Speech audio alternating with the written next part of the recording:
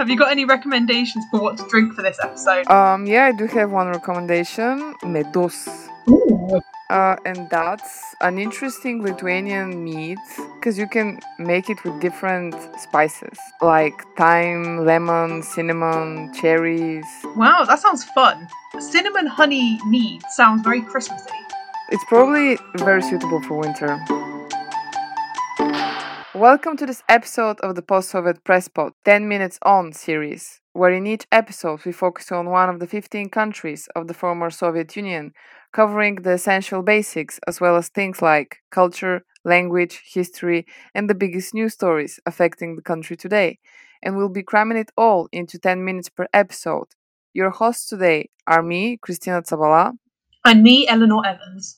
Today we're going to be looking at Lithuania, and to get us through the whole episode, we will be sampling some Lithuanian shakotas. Shakotas is a traditional spit cake, which means that layers of batter are put on a rotating spit over an open fire. The batter drops off the spit, so it makes little spikes. The cake ends up looking a little bit like a Christmas tree, and it's pretty tasty as well. Yeah, I actually like it quite a lot. But let's move on and go to the basics.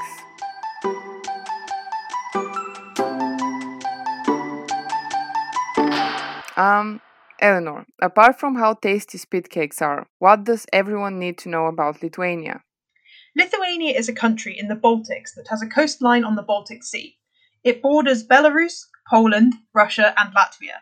The capital city is Vilnius, and the official language is Lithuanian. According to a study from 1989, a village north of Vilnius is positioned at the geographical centre of the European continent.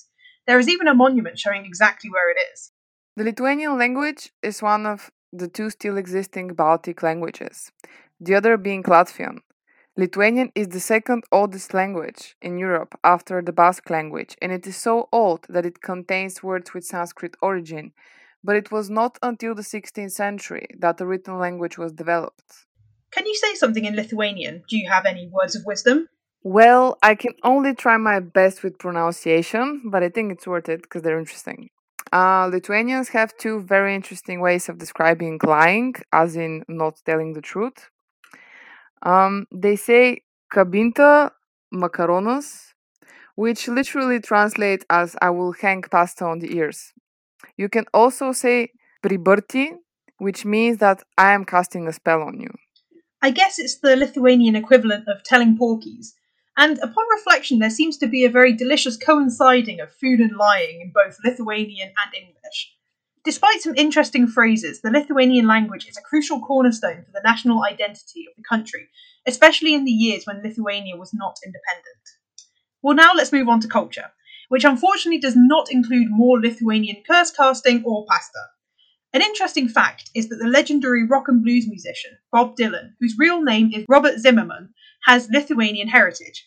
His mother's grandparents were Lithuanian Jews who emigrated to the United States. That is true.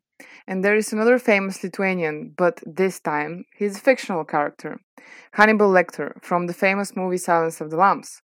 The movie Anthony Hopkins won an Oscar for.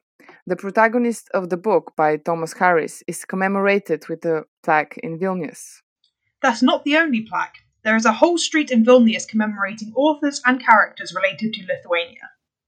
So, culturally speaking, the idea of Lithuanian national identity was promoted through literary works written in Lithuanian and by priests mostly.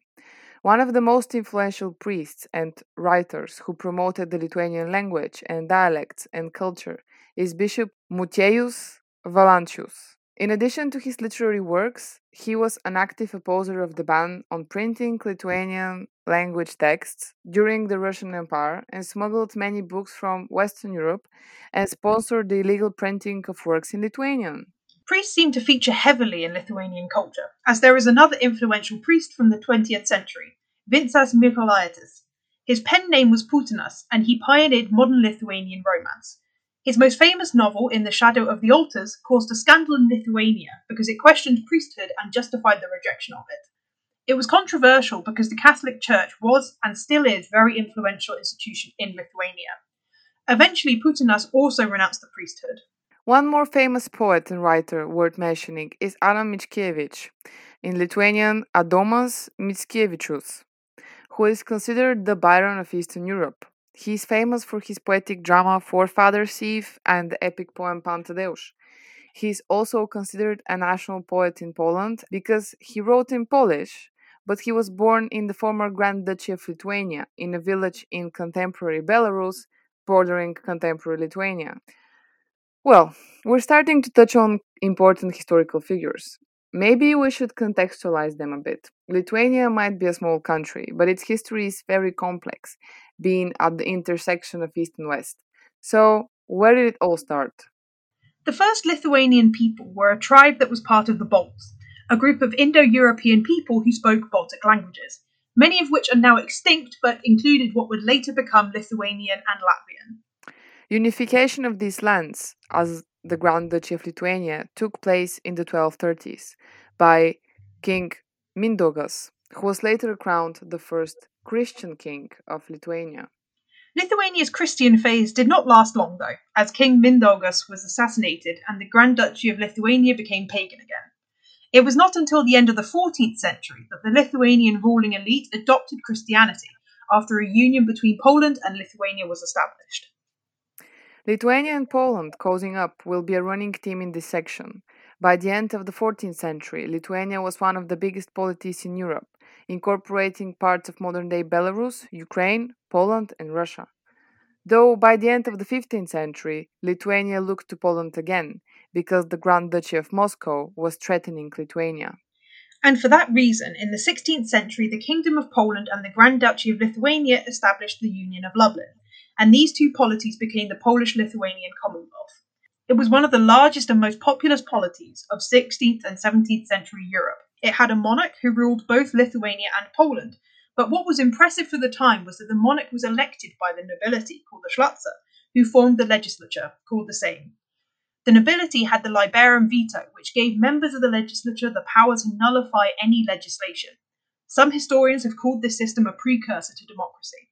The Polish-Lithuanian Commonwealth implemented many reforms, culminating in the Constitution of the 3rd May 1791. The Constitution banned the liberum veto and is considered Europe's first constitution. However, independence did not last, as foreign powers moved to partition the Commonwealth into empires: the Habsburg monarchy, Prussia, and the Russian Empire. Most of the Lithuanian territory went to the Russian Empire. After unsuccessful uprisings in the 19th century, the Russian Empire implemented many Russification policies.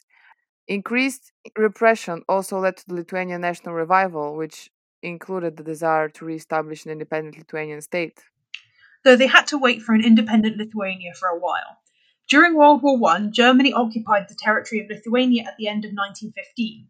However, independence of Lithuania was declared in 1980, with the state governed by democratic principles, including women's suffrage, workers' rights, and land reforms.